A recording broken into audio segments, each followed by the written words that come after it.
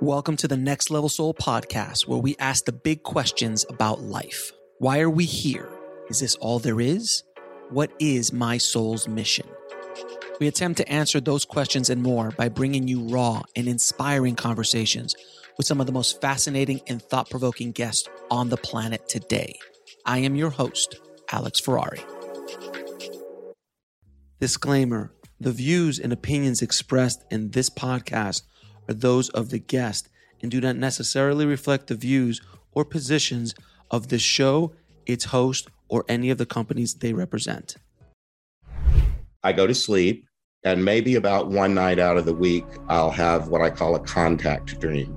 It's not my regular psychobabble of whatever's going on in my psyche. It's from without. And it usually is, as I said earlier, some sort of scene of somebody dying or being in a precarious situation that might cause a death. Lots of car crashes, for example, but not only that, drowning, shooting, stabbings, plane crashes, different things.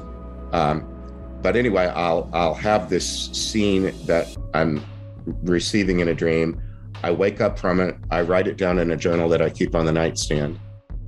Say a quick prayer for the person, introduce myself, and say, "Good job. This, you figured out how to find me and do the thing you just did. I hope I got it right. I'll be in touch with you, sometime soon."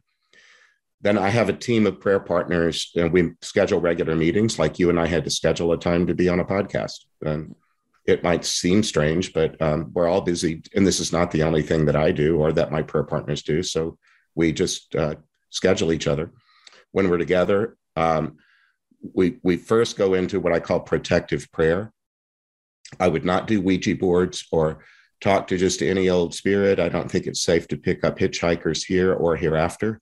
So I make sure that St. Michael the Archangel, Holy Mary, a lot of it, I have a whole different cast of saint and angel characters that I first ask to surround us and keep us safe. And then I just ask the Holy Spirit to help us be in touch with the person that brought the dream, because it's their turn today. These can be done on Zoom, but during the pandemic, being in person was so impossible a lot of the time. I record them, and then I get them transcribed. We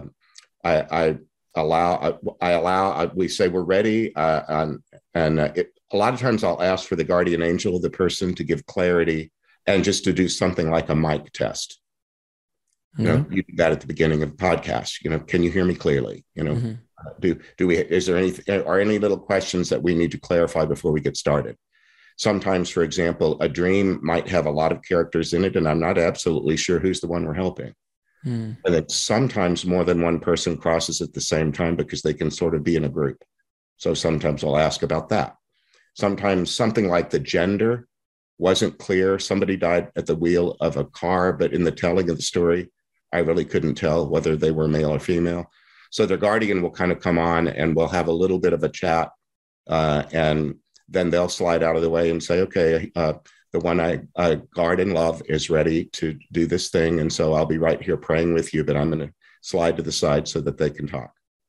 Now, is it kind of like a channeling? Do they talk through you? They do. I avoid that word because in the Catholic Church, it's radioactive. Fair enough. I don't know that it needs to be necessarily, but that's the state of things. And so I prefer to use the word prophecy to describe it. Anyone that's been raised in mainline Protestantism or the Catholic Church would be familiar with a reading at a public service like a mass from one of the prophets, like Isaiah. And in the section that might be read at public worship, there might be a narrative. The prophet Isaiah went from this town to that town, and then when he got there, he ran into this guy.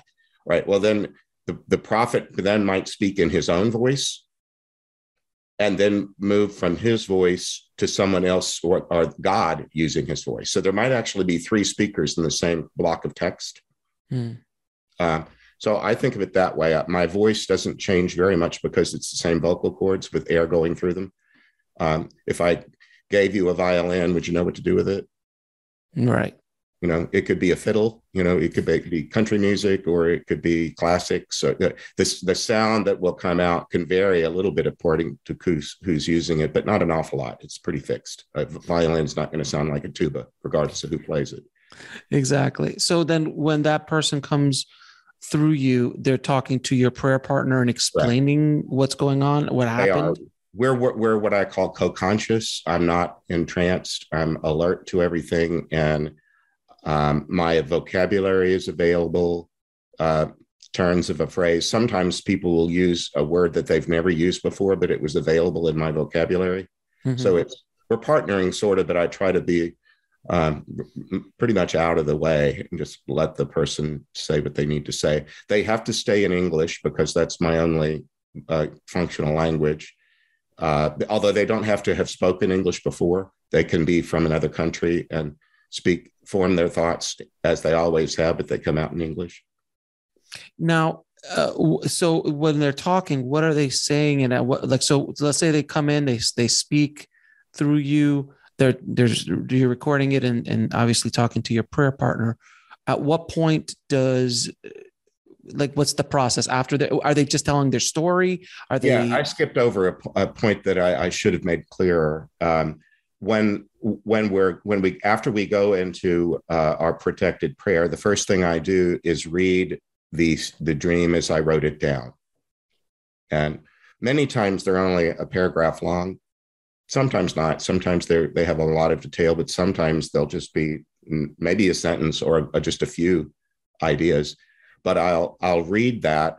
I usually pause the recording because it costs money to get it transcribed. So I pause it. We go into prayer a little deeper. We read it a second time just to let it kind of soak in, sort of like a tea bag, just to be still in the story and allow it to move in us. And then when we've done that, that's when I say, okay, could we have the guardian, please, of this person or the person themselves, and let's get started. And they're basically just describing their story. Yeah, they usually comment upon, because we just read this dream story as they related it. They usually comment on it because it's the last thing we were just talking about. And the prayer partner might say, "Did we get this right? Did we understand clearly?" Sometimes there'll be symbology that you didn't quite understand, and they'll make it clearer. And then they'll sometimes remark about the process. They've never done this before either. And they'll talk a little bit about what it was like. I'm told that my consciousness looks like a green, sparkly river. Okay. Okay. And that one guy said, they bring you there, but you still got to launch the boat. They bring you to the edge, but you still have to get in it. Something like current, it's funny the way we use the word current to talk about money, currency. Mm-hmm. It's something that flows. We talk about electric current, what you and I are communicating via currents right now. Mm-hmm. And then at the subatomic level, that's what we are, our body. As energy, electricity. An energy field, yeah. And so anyway, that's what they say. So then at the end of that session, what happens? Do they go, okay, I'm good now? How does it continue? The session normally doesn't take more than half an hour to 40 minutes tops, maybe a little bit longer if they're chatty. Mm-hmm. But usually when we schedule, we plan on doing 2 in a row in a couple of hours time with a little break time in between. So we just listen to their story. They often tell us what it was like to leave the body, whether sometimes they're conscious during that process and other times not. Sometimes they awoke up in a new place. Many of the ones that we deal with, because they went through trauma are in something like a healthcare continuum in the afterlife, similar to what would happen if you or I were in a wreck on the freeway. Mm-hmm. And weren't able to care for ourselves. Someone would come in and take care of us and take us where we needed to go to heal. Mm-hmm. And then even in a healthcare setting, you move from maybe the ER to surgery to ICU to a step down room, all the way to the end of the line. And I think of myself and my prayer partners as like the discharge staff. The day you leave the hospital because you don't need this any longer, gathering up yourself, your meds. Do you understand when your physical therapy appointment is? Do you need who's coming for you? Right. partly we supply the ride. We help them figure out who's going to take you. They're going someplace they haven't been before, so a guide is necessary, and they understand that. So we help them oftentimes choose a person they'd like to have come for them. Now, with all these experiences, how many have you done in your career? More than 400. So with all of that interaction with, stuck souls and souls that are needing help to get to the other side, what have you learned about the afterlife? We'll be right back after a word from our sponsor. And now back to the show.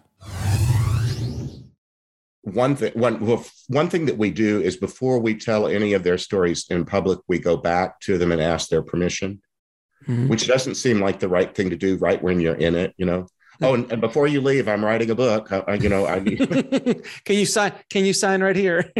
Yeah, that just doesn't seem appropriate. But when it comes time to, I have 2 books, and there's 26 stories that have been told publicly. I'm starting a podcast soon. Okay.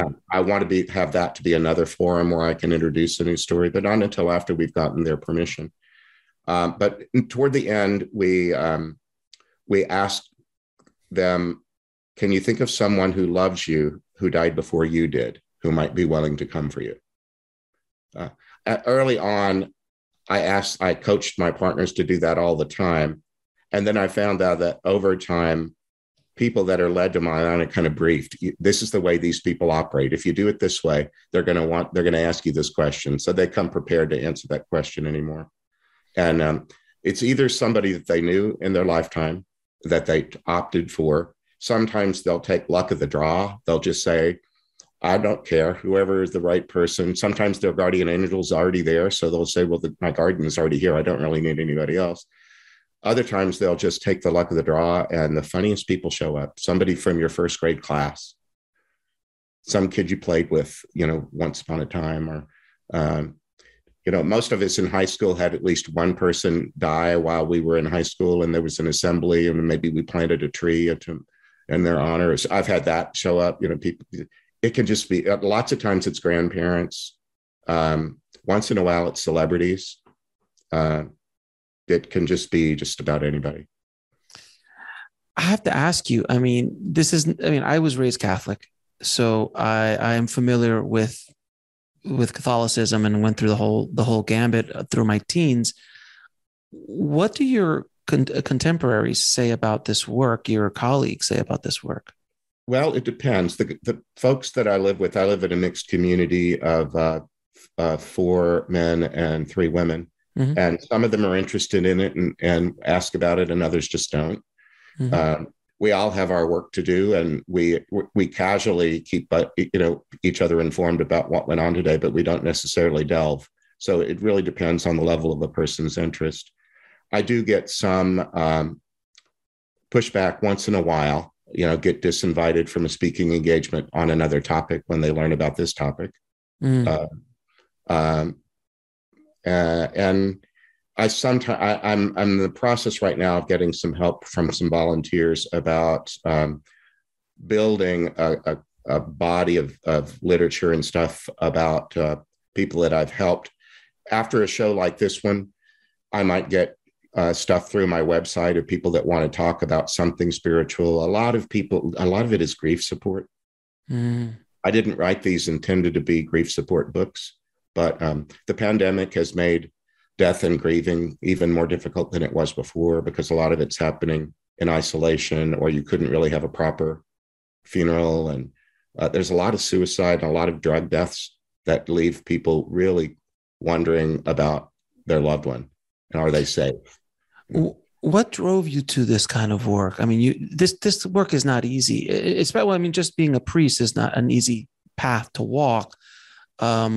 What drew you into this kind of work in general? Not the stuck soul work, but just the religious path. Well, as a child, I was raised to believe that I could be anything I set my mind to. Mm-hmm. A lot of people have had that kind of parenting. I wish more did, but and they made educational resources available and encouragement and so on. And I remember asking. I went to Trinity in San Antonio, in Austin. I just thought college was a candy store. There's just was everything there, the whole universe, on one block plot of land at a university. And I eventually asked this question to God: what does the world need one more of that I could be? Could I morph into could I think of myself as a pluripotent stem cell? Those are running around in your blood system. And if you cut the tip of your finger, there are cells in your bloodstream that know how to become a fingertip. And I just thought I could become what I needed to be, would help to make the world better. And being a priest turned out to be my path. Now, how is time perceived in the afterlife? Because I read that some of the souls that you work with are recent, and others could be hundreds of years, quote unquote, hundreds of years old. They Civil War, that kind of stuff. Died decades ago. Decades ago. How is it perceived, and how is time perceived in that afterlife from your perspective? At first, I thought that it must be uniform, that there must be one way everybody perceives time or doesn't. And I learned over time that it really depends. That for people that want to pay a lot of attention to events on Earth, that's a possibility open to them, and then they become more conscious of the passage of time. Others look away from it, and they can re-enter it. Like, for example, if you ask a person, what year did you die? You would think they'd have that at their fingertips. Right. But they don't always. Sometimes early on, I started asking Americans, can you remember the last president? That was, who was the last president you can remember? And that, would put me in a frame of time. Reference. Yeah. One thing that's important, as these souls might have been stuck or moving slower than others, is they're not made to feel like the dumb kids. There's not a one-size-fits-all sort of chronology. You ought to have this accomplished by this amount of time since your death. It's nothing like that. They just work at a fast pace or a slow pace, depending upon what they want to do. There's still sequence, even if it isn't happening in time. We're used to things happening one after the other, and we keep track of that with a clock. But in the afterlife, there's still things that happen as a consequence and subsequent to other things, even if it isn't measured in time. Got it. So, I'm assuming you've heard of the near-death experiences and Yes. people that go through that. How is that? Have you met any souls along those paths that have come and gone, or anything like that? Not that they've mentioned. I'm a member of IANS, the International Association for Near-Death Studies, and I'm around a lot of experiencers. I haven't had a near-death experience of my own. I've had what they call a spiritually transformative experience, an STE. So if you go to their conferences, they always ask everybody in the room, who's had an NDE? Everybody raise your hand. Who's had an STE? And my hand will go up there. I haven't run across, and the people that I've helped in this forum, I haven't had people that said, this is the second time I died, or I nearly died once, and then I did die this time. I haven't had that happen. Was that your question? Yeah, exactly. Yeah. No, I haven't run across that. Now, one thing I always found interesting, growing up in Catholic school, is that when they told you, you have an all-loving God, but he's also built this torture chamber called hell. Even in first grade, I was like, this doesn't make sense. You and I could have been in the same classroom, because I was sitting there thinking the same thing. I'm like, there were kids around me, the other kids were doing the same thing. We're just like, what is that? What? I don't understand that concept. Like, how can you be all loving and then yet torture people for a mistake? Well, I can tell you right now that some of your listeners are disagreeing with you this second. Oh, I'm sure. People feel very impassioned about that. There's another way of looking at what I call the outer darkness.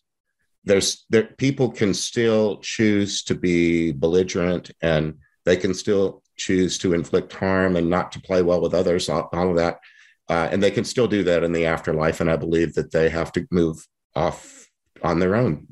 They're not allowed to stay in polite company if they're going to behave that way. I do believe that there is something of a hell, but the idea that God created it in order to have a place for his enemies.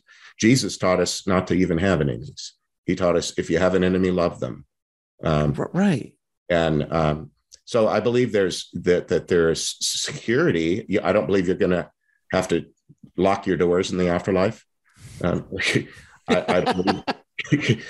believe that the people that I deal with have all made that choice, that they want to be a part of the light and especially of truth. We'll be right back after a word from our sponsor. And now back to the show. And there are others that are not doing that yet, but does that mean God wanted to create such a place, or that it's inescapable?